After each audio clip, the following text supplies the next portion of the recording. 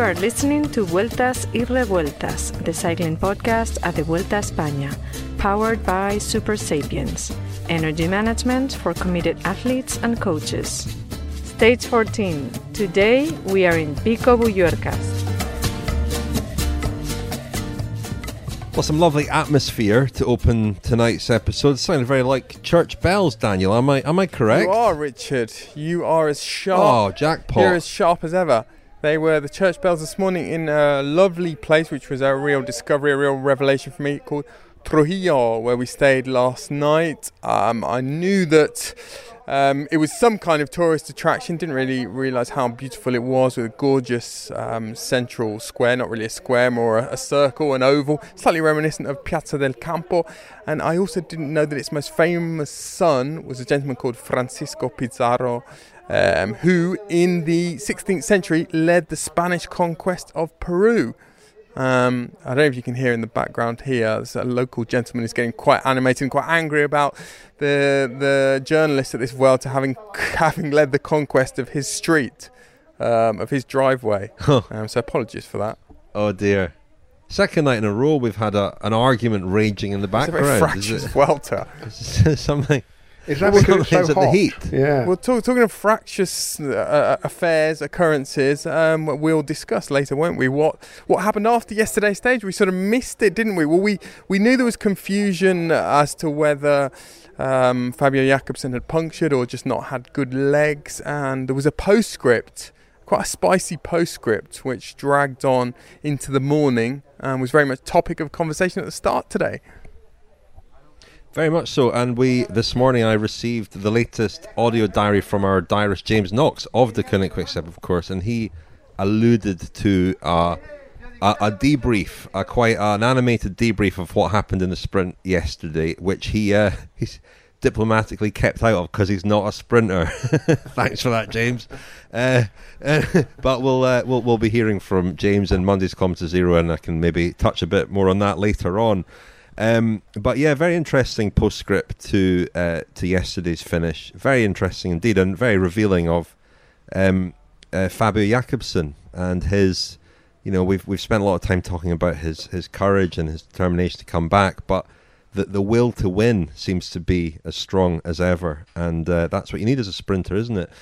But that's yesterday. What about today? What happened, Lionel? Give us the tale of the etapa, please. With pleasure, Richard. Yes. Well, a stage win for Romain Bardet. Third stage win for Team DSM. It was stage 14 from Don Benito to Pico Villuercas, 165 kilometres. Featured a climb on the way, not named after Sevi Ballesteros, was it? But the Ballesteros climb. And, Lionel, aptly enough, I happen to be staying on a golf course tonight.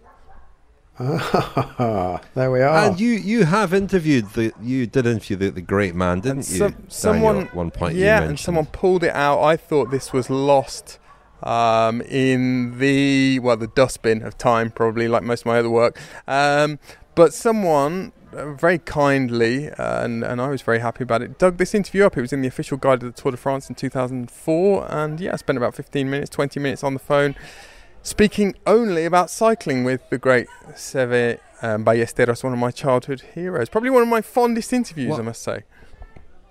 And his, I'm sure. I remember him being at the Tour de France in the Indurain years, even standing outside the sunroof. I seem to remember him at Alpe d'Huez or somewhere, appearing out the sunroof of a car and being quite a regular feature on the tour in those years. And he's not a bad golfer as well, I believe. And named one of his sons after Miguel Indurain as well. Well, stage 14, one non-starter. Richard Carapaz pulled out, didn't start the stage today. Ineos Grenadiers lose a man, and well, the whole race was shaped by a break of 18 riders that got a big lead, 10 minutes, and it was still around about 10 minutes with 50 kilometres to go. And in fact, the gap went up over the last 50 kilometres of the stage as the riders at the front fought for the victory. At that point, 4 riders went clear. Nicolas Prudhomme, no relation to Christian Prudhomme, a rider with AG2R, Matt Holmes of Lotto Sudal, and Vuelta veteran Danny Navarro. They went clear, and Holmes had the misfortune to puncture out of the break, and as we'll hear a little bit later on, that was actually his first of 2 punctures today. There was another bit of drama when Jay Vine, who is a bit further back in the second group of the main break, we talked a bit about him being the winner of Zwift Academy the other day. He crashed when he was taking a bottle from the team car and went down pretty heavily. But that wasn't the end of him either, nor was it the end of Holmes, because he fought his way back up to the front 2, and then Sepp Van Marke joined them to make it 4.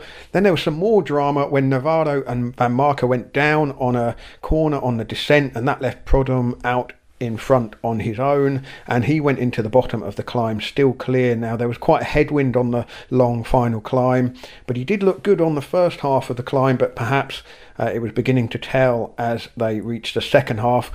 Andre Zeitz was chasing, and then came a group of Vine, who'd fought his way back up, and Bardet, who very much was the shark in the water today, of the riders in that break, probably the most likely winner, the most dangerous man. With around 7.5 to go, Tom Pidcock started to light things up a bit, going off in pursuit of the leader, and then they almost all came back together again with around 6 kilometres to go, but that was actually the point at which Bardet bridged up as part of that group and just went straight on past, and that was it. That was the winning move. He held on to win the stage.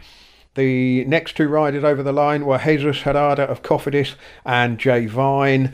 And after that came Pidcock, Champoussin, Holmes, Zeitz, and one of the men of the day, Prodom, was in ninth place. Bardet also takes the King of the Mountains jersey from Damiano Caruso. Then came the GC battle back down the mountain, such as it was really, because there wasn't a great deal to write home about. Cofidis tried something. They launched a bit of a move with Guillaume Martin in it, trying to take the red jersey from Odd Christian Eiking.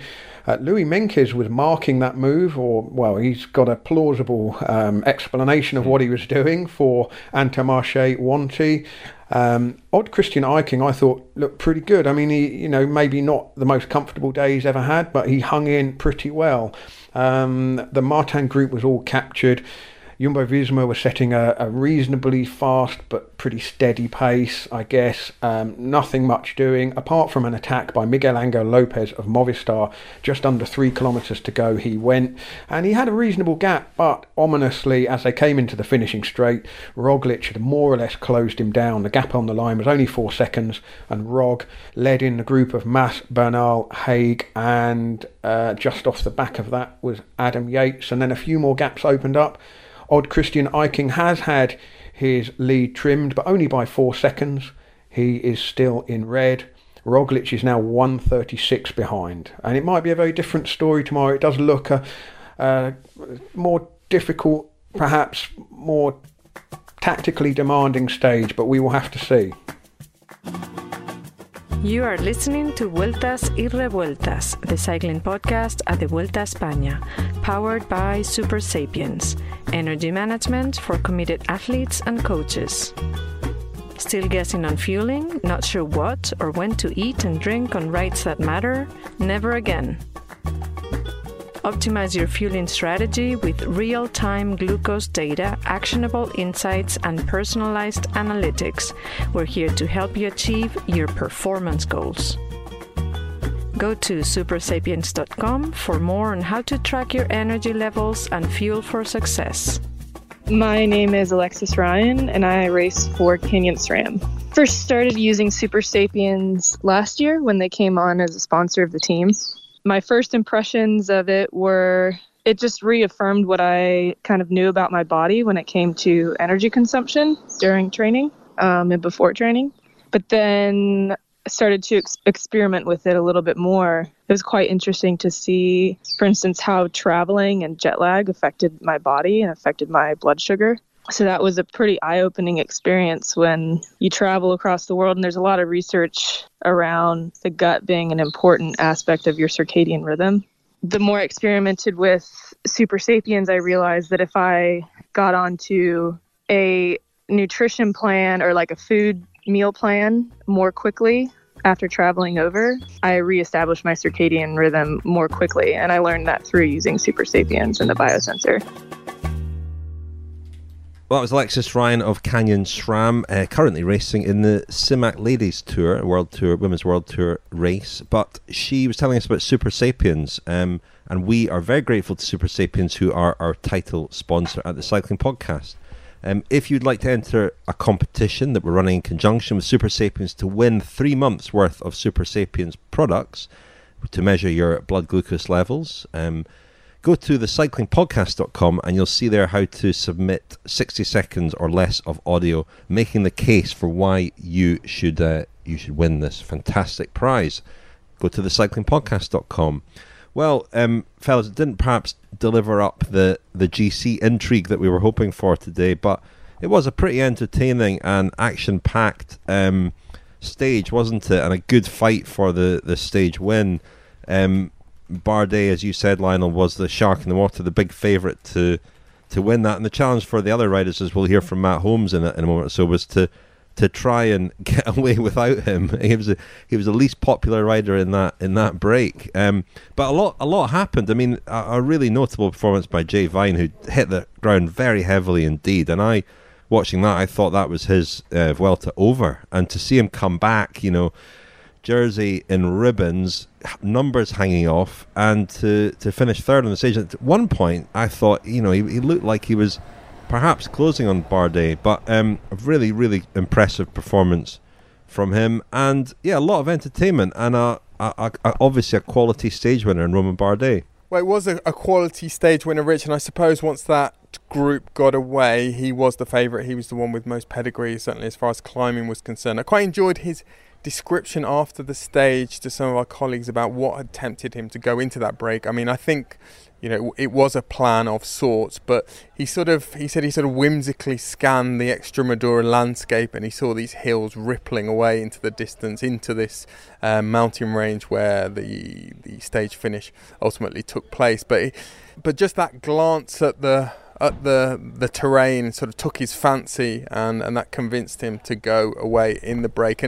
And thereafter, really, I thought that it was mainly a waiting game, although he did ride pretty hard up the Collado de Ballesteros, maybe slightly too hard. I don't know whether it was inadvertent, but he certainly split the group on there, and it sort of came back together afterwards. But then on the final climb, he really impressed me by just how patient he was, and I was sort of intrigued after the finish to find out whether he had panicked at all, particularly when Prudhomme was down the road and his lead was around about a minute and seemed to be going out. And in fact, at that point, I sort of turned to the AG2R press officer here and I sort of whispered, well, it looks like it could be in the bag. And about 30 seconds later, Romain Bardet was chasing him down, and he didn't take too long to catch him, did he?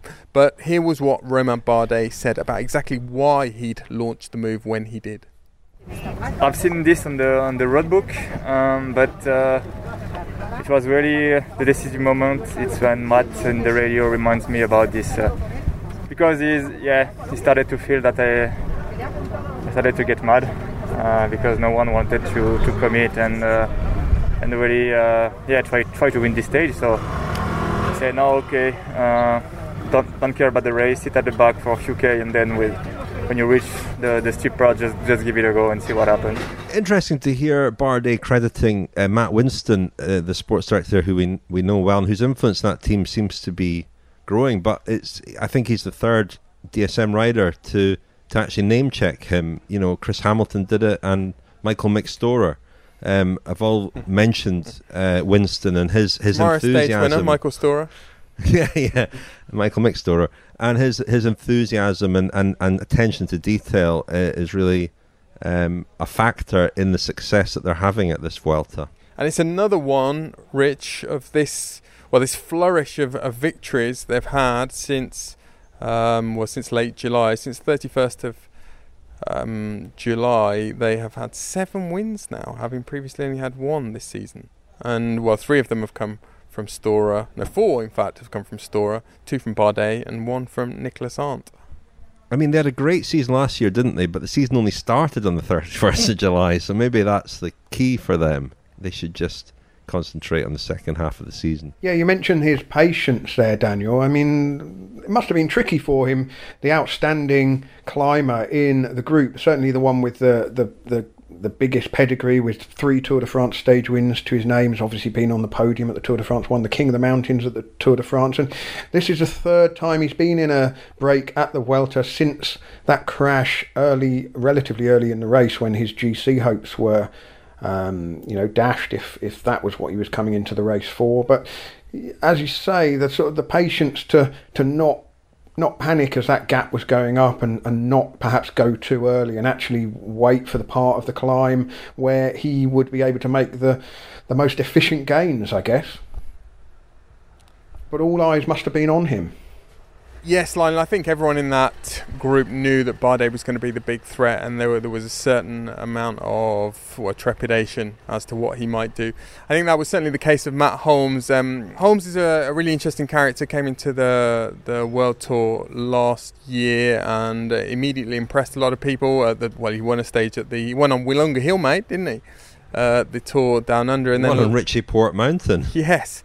And then later in the year rode the Giro and narrowly missed out on a stage victory. It was the day that Alex Dowsett won. And I've been speaking to Matt Holmes quite a bit here at the Vuelta, and he's told me how he still has a lot of regrets over that day in Italy in the Giro last year, because he felt that he paid his fellow breakaway riders too much respect that day, and he'd been slightly overawed.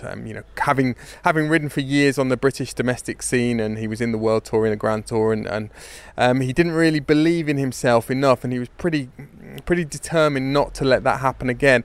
I can't remember, chaps, whether we've already also discussed his spreadsheet at the Vuelta. We have not. Well, Matt Holmes revealed to me earlier in the Vuelta that before the race he prepared a chart, which he then I then managed to tease out of him that it is some form of spreadsheet, colour-coded spreadsheet. Some of the stages are classed as yellow stages, some are green, some are red, and it turned out that today was a green stage, a stage when he thought that he might well have a chance if he did go in the break. He gave it a pretty good go, and who knows, without those 2 punctures that you mentioned in the tail of the Etapa, Lionel, it could have been even better for him. But I caught up with him after the finish on the Pico de Villuercas. Well, Matt, as well as being with some very strong riders in that group, you're also very unlucky. I think you had 2 punctures, didn't you? Just tell us when and where those happened. Well, I started the attacking, got away, got about a minute gap, and then I got a puncture. And then, I really didn't want to be in the situation that we were with Bardet there, because he was obviously going to win. So, did he win? Yeah. I was desperate to get away without him. So I went across to the breakaway again on my own, which was a big effort. And then, on the climb, 10k to go, got another puncture to catch up again. And then, I just desperately wanted to get away without Bardet, basically. And it wasn't that much better, so it was doable. So I kept trying, but eventually just rode away. You told me a few days ago that you were angry at yourself last year at the Giro for being intimidated when you were in a breakaway by the other guys. I guess that wasn't the case today. No, exactly the opposite. I thought, you know what, I'm going to get out in front and stay on the front foot, and it was definitely the way to do it, I think. Well, maybe people disagree because I didn't win, but I felt good doing it that way. And we've heard already about your spreadsheet where you decide which stages suit you. Was today a green day, yellow day? Yeah, I think it was a green day. I'd not really checked it, but I remember thinking it's not very steep before we turned off the big main road. So, I'm pretty sure it was a green day. Matthew Ballesteros, that Cement climb, you went second over the top of that behind Bardet. How was that climb? The steep one? Yeah. Well, it wasn't so bad. We didn't go that hard, but I had to make it hard because we had the wrong cassette on today. They didn't put a 32 on, so it was easier to go quicker. So I know I do this, but I'll look after myself. You have a talk to the mechanics tonight. Well, it was in the neutral, we realised, and people were not happy. Well, it was a green day for Matt Holmes, but the Boulevard of Broken Dreams for him today, unfortunately. There you go. There's a There's another cultural reference after last night's Friends theme. Friends-themed episode. Very interesting what he said, Matt Holmes, about having the wrong gears on, that the mechanics hadn't put a small enough sprocket on that they realised in the neutralised zone. I mean, it's unusual for a rider to admit that in a post-stage interview. I think it does happen. An error in the team. It does happen. Well, I won't say often, but I've certainly heard that before. Well, speaking of mistakes, who was at fault for the terrible crash for Jay Vine? It looked as though, I mean, I should say, it is incredible that this doesn't happen more often. It looked like he was taking a bottle and getting a bit of assistance from the bottle, the sticky bottle. I mean, those bottles can get very sticky. If you put a sort of a sugary energy heat. Drink in and it gets on the outside, it does stick to your hands, doesn't it? It's really tough to get off. But no, I mean, there's a moment where you grab hold of the bottle and the car accelerates, and it looked like in that moment his car just kind of drifted almost underneath the car, and there was a collision, and down he went. I mean, it was a really hard, heavy crash, and I was kind of amazed that he got back up, and then astonished that he got back into the break, and then what's even more astonished and amazed than that to see him on the attack. Flabbergasted. It was. I was stunned. It was an amazing performance from him, and shows his talent. And it does make you wonder what he might have been capable of had that not happened. A really strong ride from him in his first Grand Tour. And he's celebrating a contract extension, isn't he? I think that's right. That was announced overnight or a couple of days ago.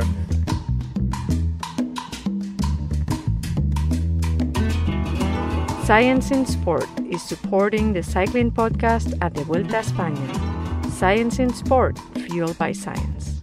Thanks very much to Science and Sport for their support of the cycling podcast. Very much appreciated indeed. And if you'd like your 25% off all your Science and Sport goodies, go to scienceandsport.com and enter the code SISCP25. I'm actually out of Science and Sport products, and I need to put in my order, because what I find most difficult when I don't have any Science and Sport stuff is just what do you eat instead?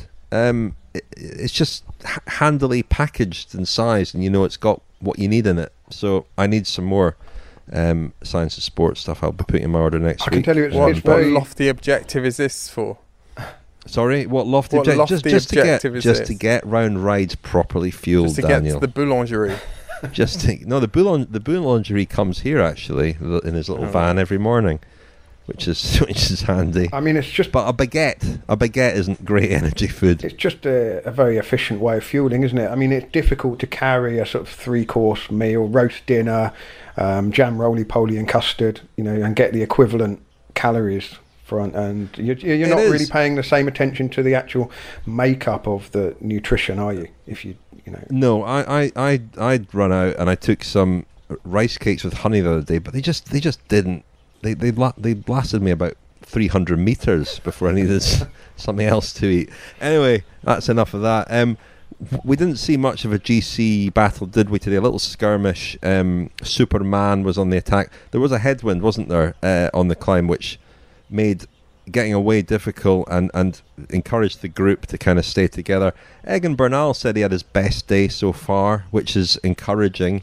Jack Haig still looks very dangerous, and otherwise I don't think we learned an awful lot today, did we, Daniel?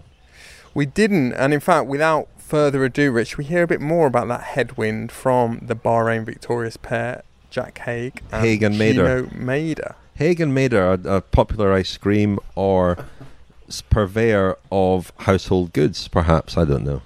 Yeah, there was quite a lot of wind here at the final sort of top 10Ks, and it really played a really big role, and the majority of it was headwind.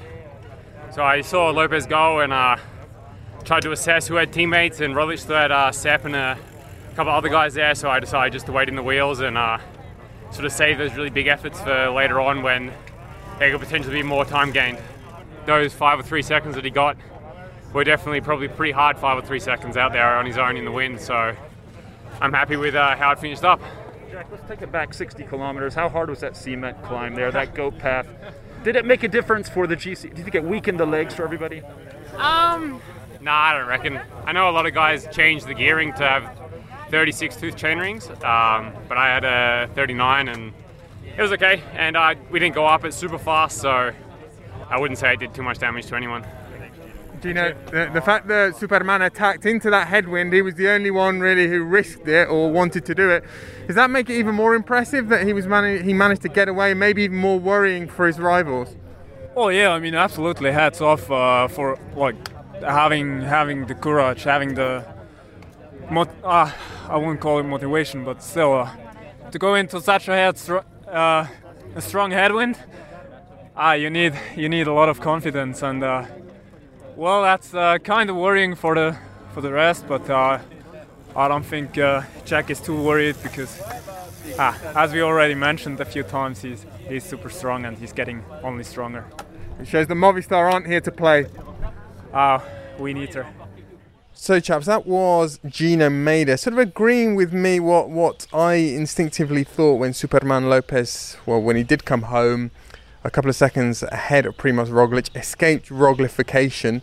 Then that was a bold move and a bit of a shot across the bows of Jumbo-Visma, although it didn't yield that much. And I also thought that Egan Bernal coming in with Roglič might give them a little bit of cause for concern as well, because what they don't want, Jumbo-Visma, is a resurgent Bernal in the last week. There's more than enough climbing, more than enough terrain for him to come back into the race. I think the fear of Yates and Carapaz is out of the race now, so some of the fears that Jumbo-Visma had when they came into the race have been allayed, but Bernal might just be sneaking back into contention.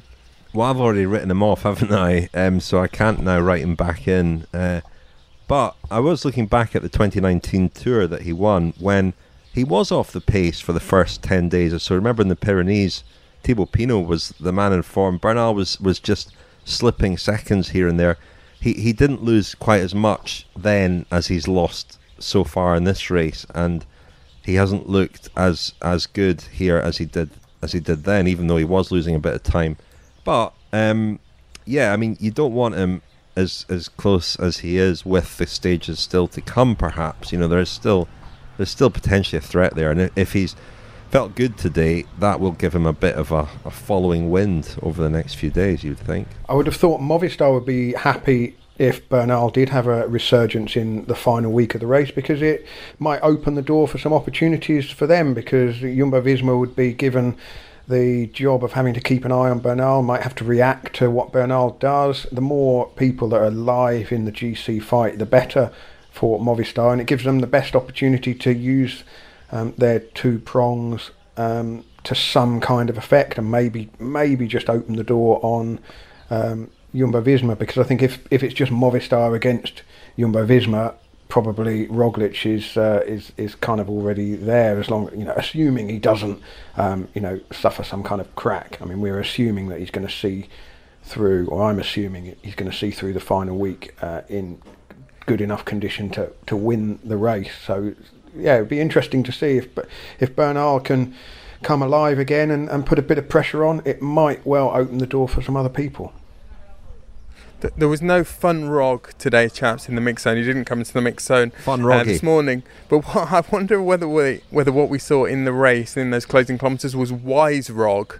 We talked earlier in the Vuelta, didn't we, about Jumbo-Visma possibly trying to be a little bit more conservative.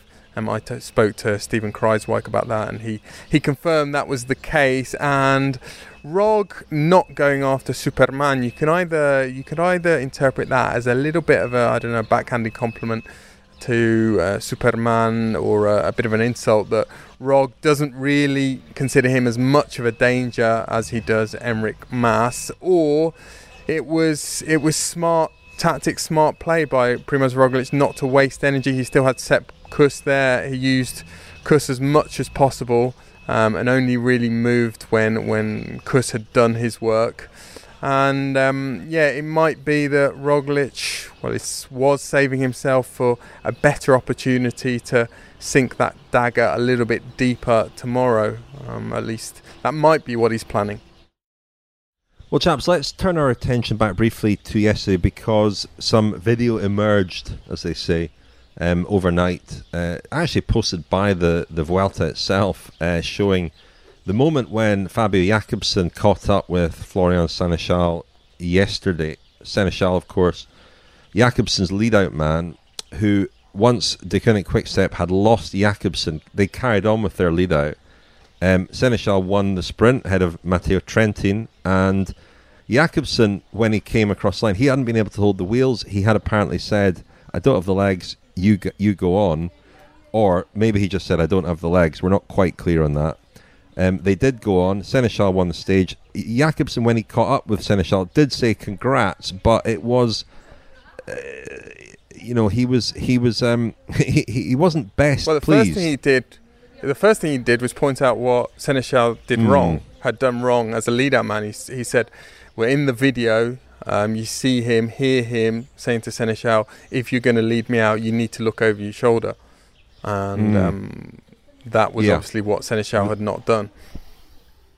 Yeah, it was a very revealing little moment, wasn't it? Because it did show that will to win, that selfishness that you need as a sprinter. And I think that, we spoke in last night's episode, and you spoke, Daniel, about how good friends they are, the two of them, Sénéchal and Jakobsen, and they're very close, partly because they were together when he had his terrible crash at the Tour of Poland last year. And that story of Jakobsen's comeback return, and stage wins here at the Vuelta has been a real feel-good story. And it was just a moment watching that where you saw the mask kind of slipped a little bit, and Jakobsen, was in the end happy for his teammate and friend, but his strongest emotion at the finish was disappointment and slight irritation that his team had abandoned him when he began to struggle in the closing stages. You say the mask slipped, Rich. Well, so did Florian Sénéchal's expression, didn't it? Yeah, his face it sort of sunk, which was quite sad to watch, actually. It's like when you give someone a present and they unwrap it and they're obviously really disappointed, and it's just it felt like that, didn't it? It was like that. I can tell you there were some discussions this morning at the start between Vuelta officials and people from De Koning Quick-Step who were not happy that clip had surfaced on the official social media channels of the Vuelta. I think it had only been published, it had only surfaced there, and they were not particularly amused at all. And then came the inevitable, pretty unsavoury, certainly as far as I'm concerned, I hate to see these pylons which ensued, and Fabio Jakobsen was the target of that. He apparently went to Sénéchal's room last night. I don't think they're rooming together, and you talked about the debrief that had happened. Jakobsen also apologised to Sénéchal for his reaction that had been caught on camera, and we and our colleagues also caught up with Sénéchal this morning and asked him for his postscript and his version of that discussion after the stage and what had happened later in the evening. No worries, it's nothing. Just when you are sprinter, when you have a lot of pressure, the team right for you, it's normal you have this reaction. And after in hotel, you come back to my room, Florian, sorry for my reaction. It's not me, it's like just after the finish, you have adrenaline. You are my friend, I am very happy for you to win, and for sure we can win again in the Vuelta, we can continue to work together. It's not a problem, it's just in Twitter, a lot of people like this story, but for me it's nothing, there's no problem with Fabio. Yeah, first time I look back, I speak with the guys. Fabio is not there, we stay calm, but maybe for sure he was there, but 3 riders behind me, and we stay calm. Just I think he not have a super legs, he closed 2 time gap, and the last 3K is very, very fast. It's a game, but we have another chance for him, for sure. Chaps, there was one other Florian Sénéchal related postscript from last night. There was another story that surfaced Last night, in a ring, the Twitter account mentioned that Florian Sénéchal, a couple of years ago, he tried to secure a contract for his friend Loic Chetou, who at that point looked as though he was going to have to retire. He was riding for Cofidis, and well, not only did he try to secure a contract, but he went a bit further. Florian Sénéchal explains how and why in this clip from this morning, this time speaking in French to me, as I said this morning, in Don Benito. Ouais, c'est ça, en fait. Patrick, il était à mon mariage et aussi Loic. Yes, Patrick was at my wedding and so was Loic. A pair of them were chatting about the following year and Loic maybe joining the team. Patrick said, okay, but I've got no money and I have enough riders. But somehow it wasn't an emphatic no. So I called Patrick later and said, listen Patrick, Loic's not asking for a whole lot of money and I can afford to pay half of it. So see what you can do. He said that he'd call Loic and also talk to the rest of the team management about it.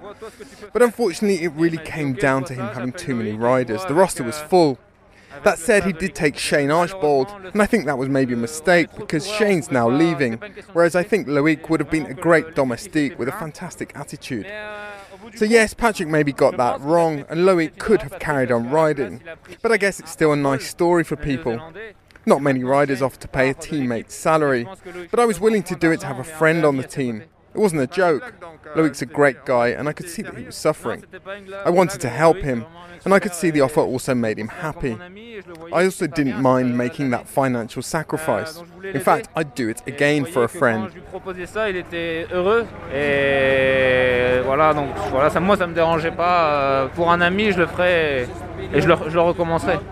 Interesting to hear from Sénéchal. I mean, I think it'd be very harsh to judge Jakobsen on his reaction immediately after the finish like that because, he's not had time to compose himself or to really arrange his thoughts properly.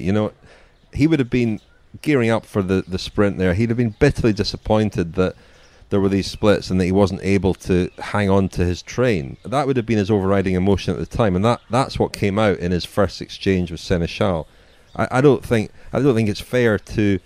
I said that the mask slipped, and we saw something quite revealing, and we did. But what we saw was his determination to win, his focus on winning, which was overwhelming for him at the time. And I don't think it would be fair to judge him too harshly on that, particularly when he's calmed down a bit and moved on. That he has apologised and.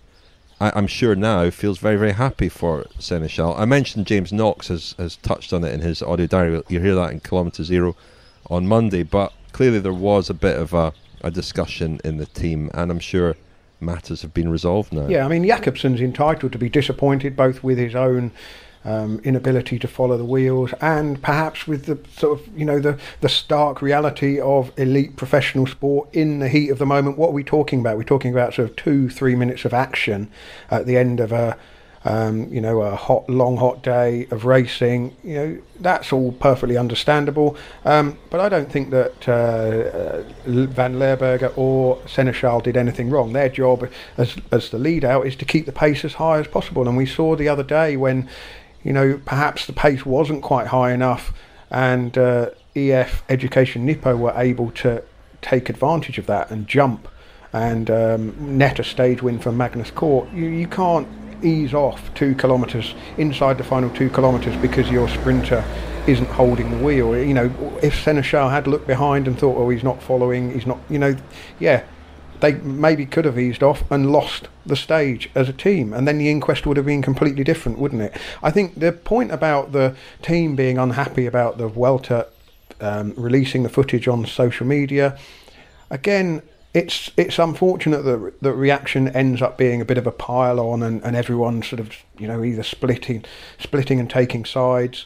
I think it would be a shame if that sort of insight and access were to basically just go away because teams became sensitive that, raw emotional moments after victory and defeat were broadcast and the reaction was, not in line with the PR goals of the team. I think that the sport needs that kind of insight and it needs this kind of story every now and again, just because it shows what it's all about, doesn't it?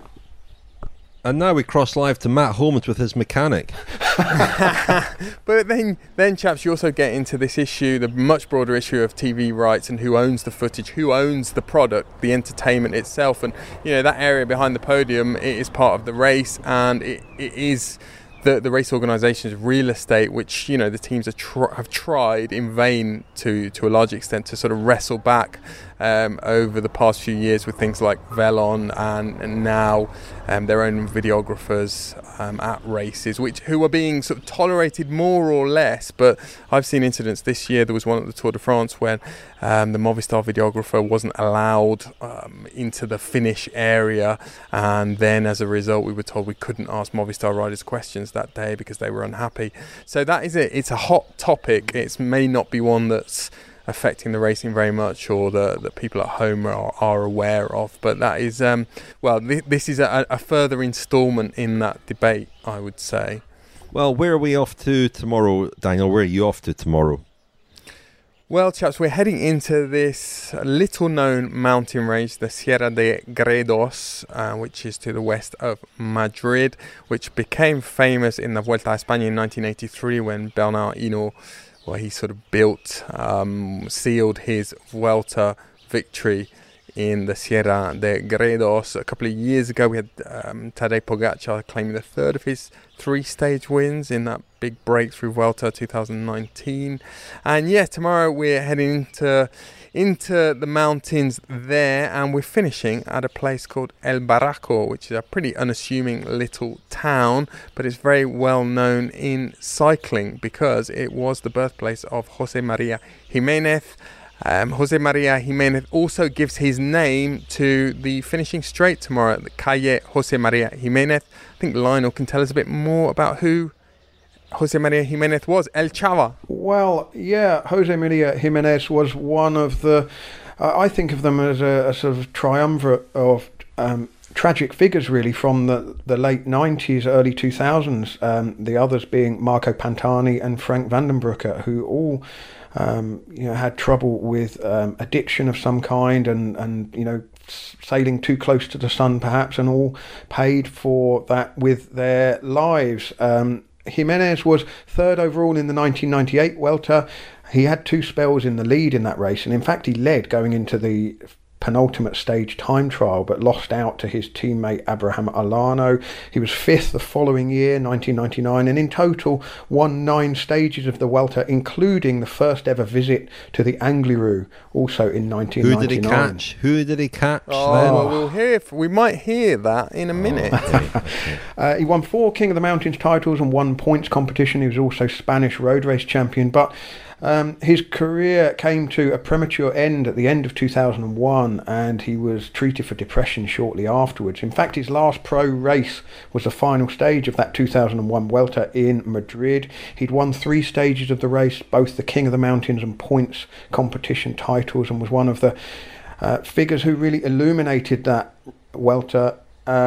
There were reports over the next months and year, that he'd been struggling with alcohol and cocaine abuse and mental health problems, because he was in a psychiatric hospital in Madrid in December 2003 when he died suddenly of a heart attack, aged just 32. So a really tragic story, and a rider who did light up the Vuelta and also the Tour de France. He had a top 10 finish in the Tour as well.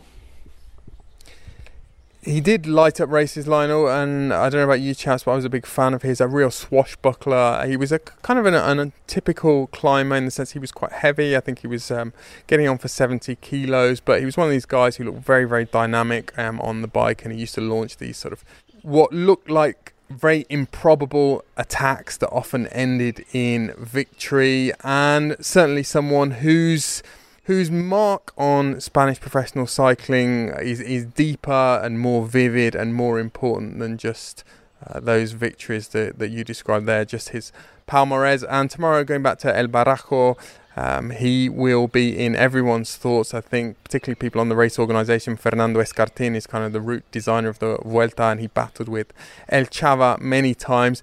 I thought it would be a good opportunity to hear a little bit more about who El Chava Jiménez was, from people who rode with him. So we're going to hear from Santi Blanco, who was a contemporary of El Chava. Blanco, who was once talked about as the next Miguel Indurain, from the same part of Spain as Jimenez. And also a journalist, José Carlos Carabias, who knew El Chava very well. And Richard, in the background, we're going to hear a few little interludes here from that famous day on the Angliru in 1999. And you might even hear the name of the rider who was, tragically, as far as I was concerned, caught more or less on the line and overtaken by José María Jiménez.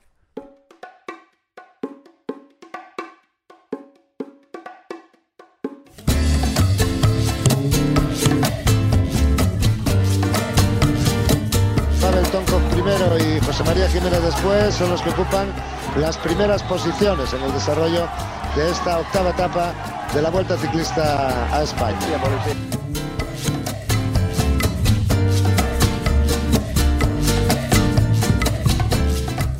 Yeah, I'm José Carlos Carabias from the ABC newspaper. I was from Ávila, the place where there is a big passion for cycling, where Carlos Sastre, Chava Jiménez, Ángel Arroyo and another one cyclist live and ride. La carretera es muy difícil que te superen. Vamos a ver si Chava tiene esa visión. Por lo menos ha llegado a alcanzar a Pavel Chava, adelántale, que si no se te va. He was a special person, no special cyclist, a special person.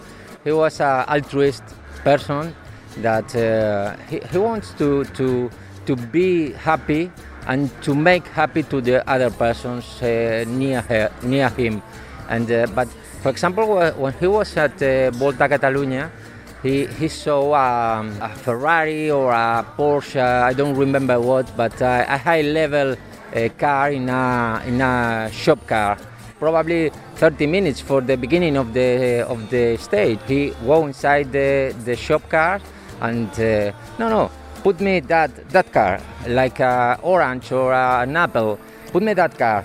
And he came for the Ferrari after, or for the Mercedes, I don't remember. And he took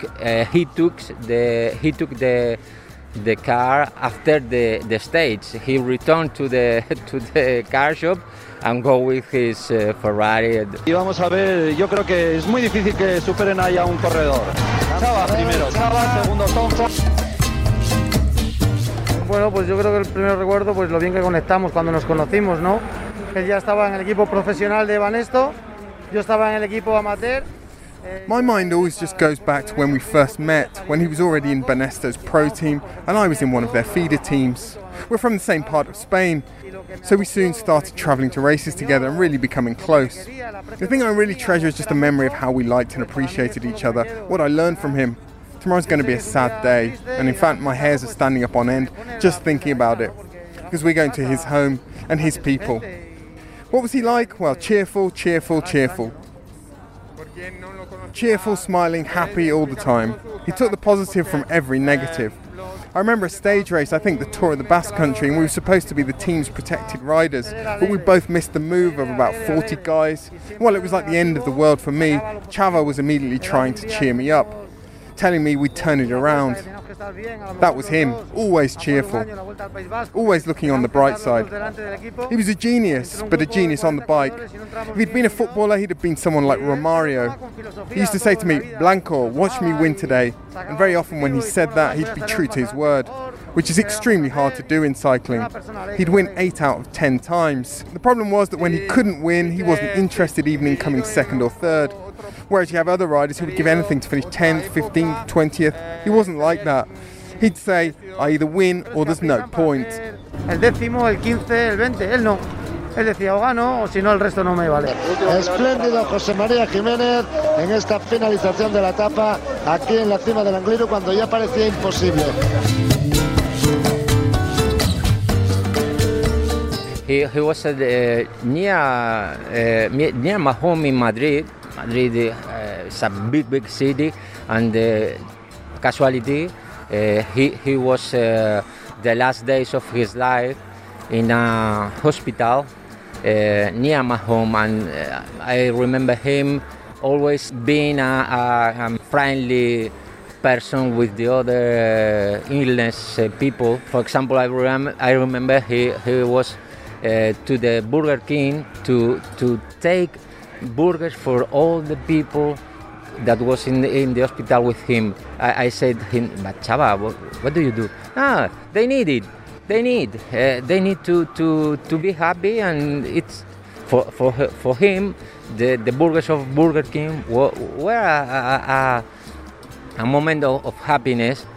He was a very special person for me, and I miss a lot. Que pudiera alcanzar a Pavel Tonkov, no solo le alcanzó, sino que consiguió la victoria de etapa. Pero vamos a seguir viendo lo que sucede en la carrera, que todavía faltan corredores por llegar. La alegría del Chava, transmitida a todos ustedes.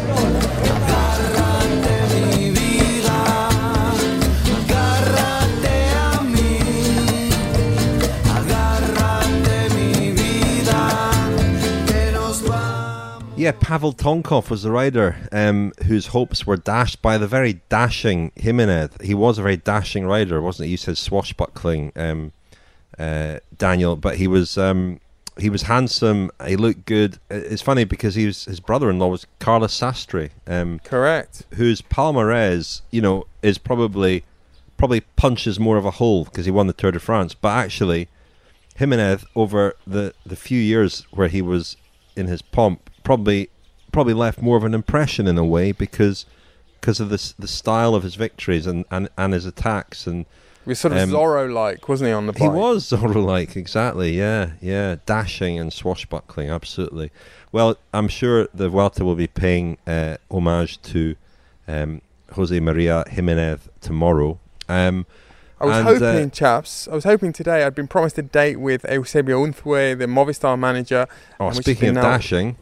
Well, yeah, that's been pushed back to tomorrow. But couldn't speak to Eusebio this morning because I was told he was with the Spanish Secretary of Sport, and the Movistar press officer was very upset about this, that Eusebio was keeping me waiting. But I said, look, I understand. I know usually, for example, when we go to the Giro, the American ambassador to Italy, he drops everything to come and meet us. But I quite understand that Eusebio needs to be with the Spanish government minister rather than the cycling podcast. Maybe the Spanish government are getting involved in the Movistar tactics.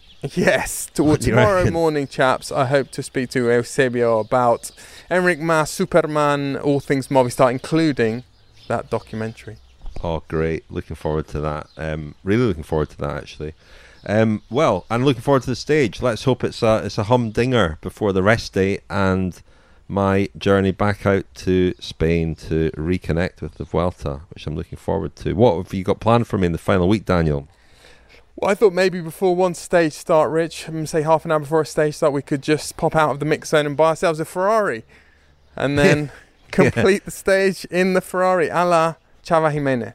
Well, I will have the Cycling Podcast credit card with me, Daniel. So, in fact, you've got it, which has been causing me a lot of anxiety over the last week or so, but on checking the account regularly, only every sort of few minutes or so, you've been pretty disciplined with it, so that's encouraging. Anyway, we'll connect with you again tomorrow. Looking forward to tomorrow's stage. Have a good evening and eat well tonight. Thanks, chaps. Thank you, Lionel. Thank you, guys.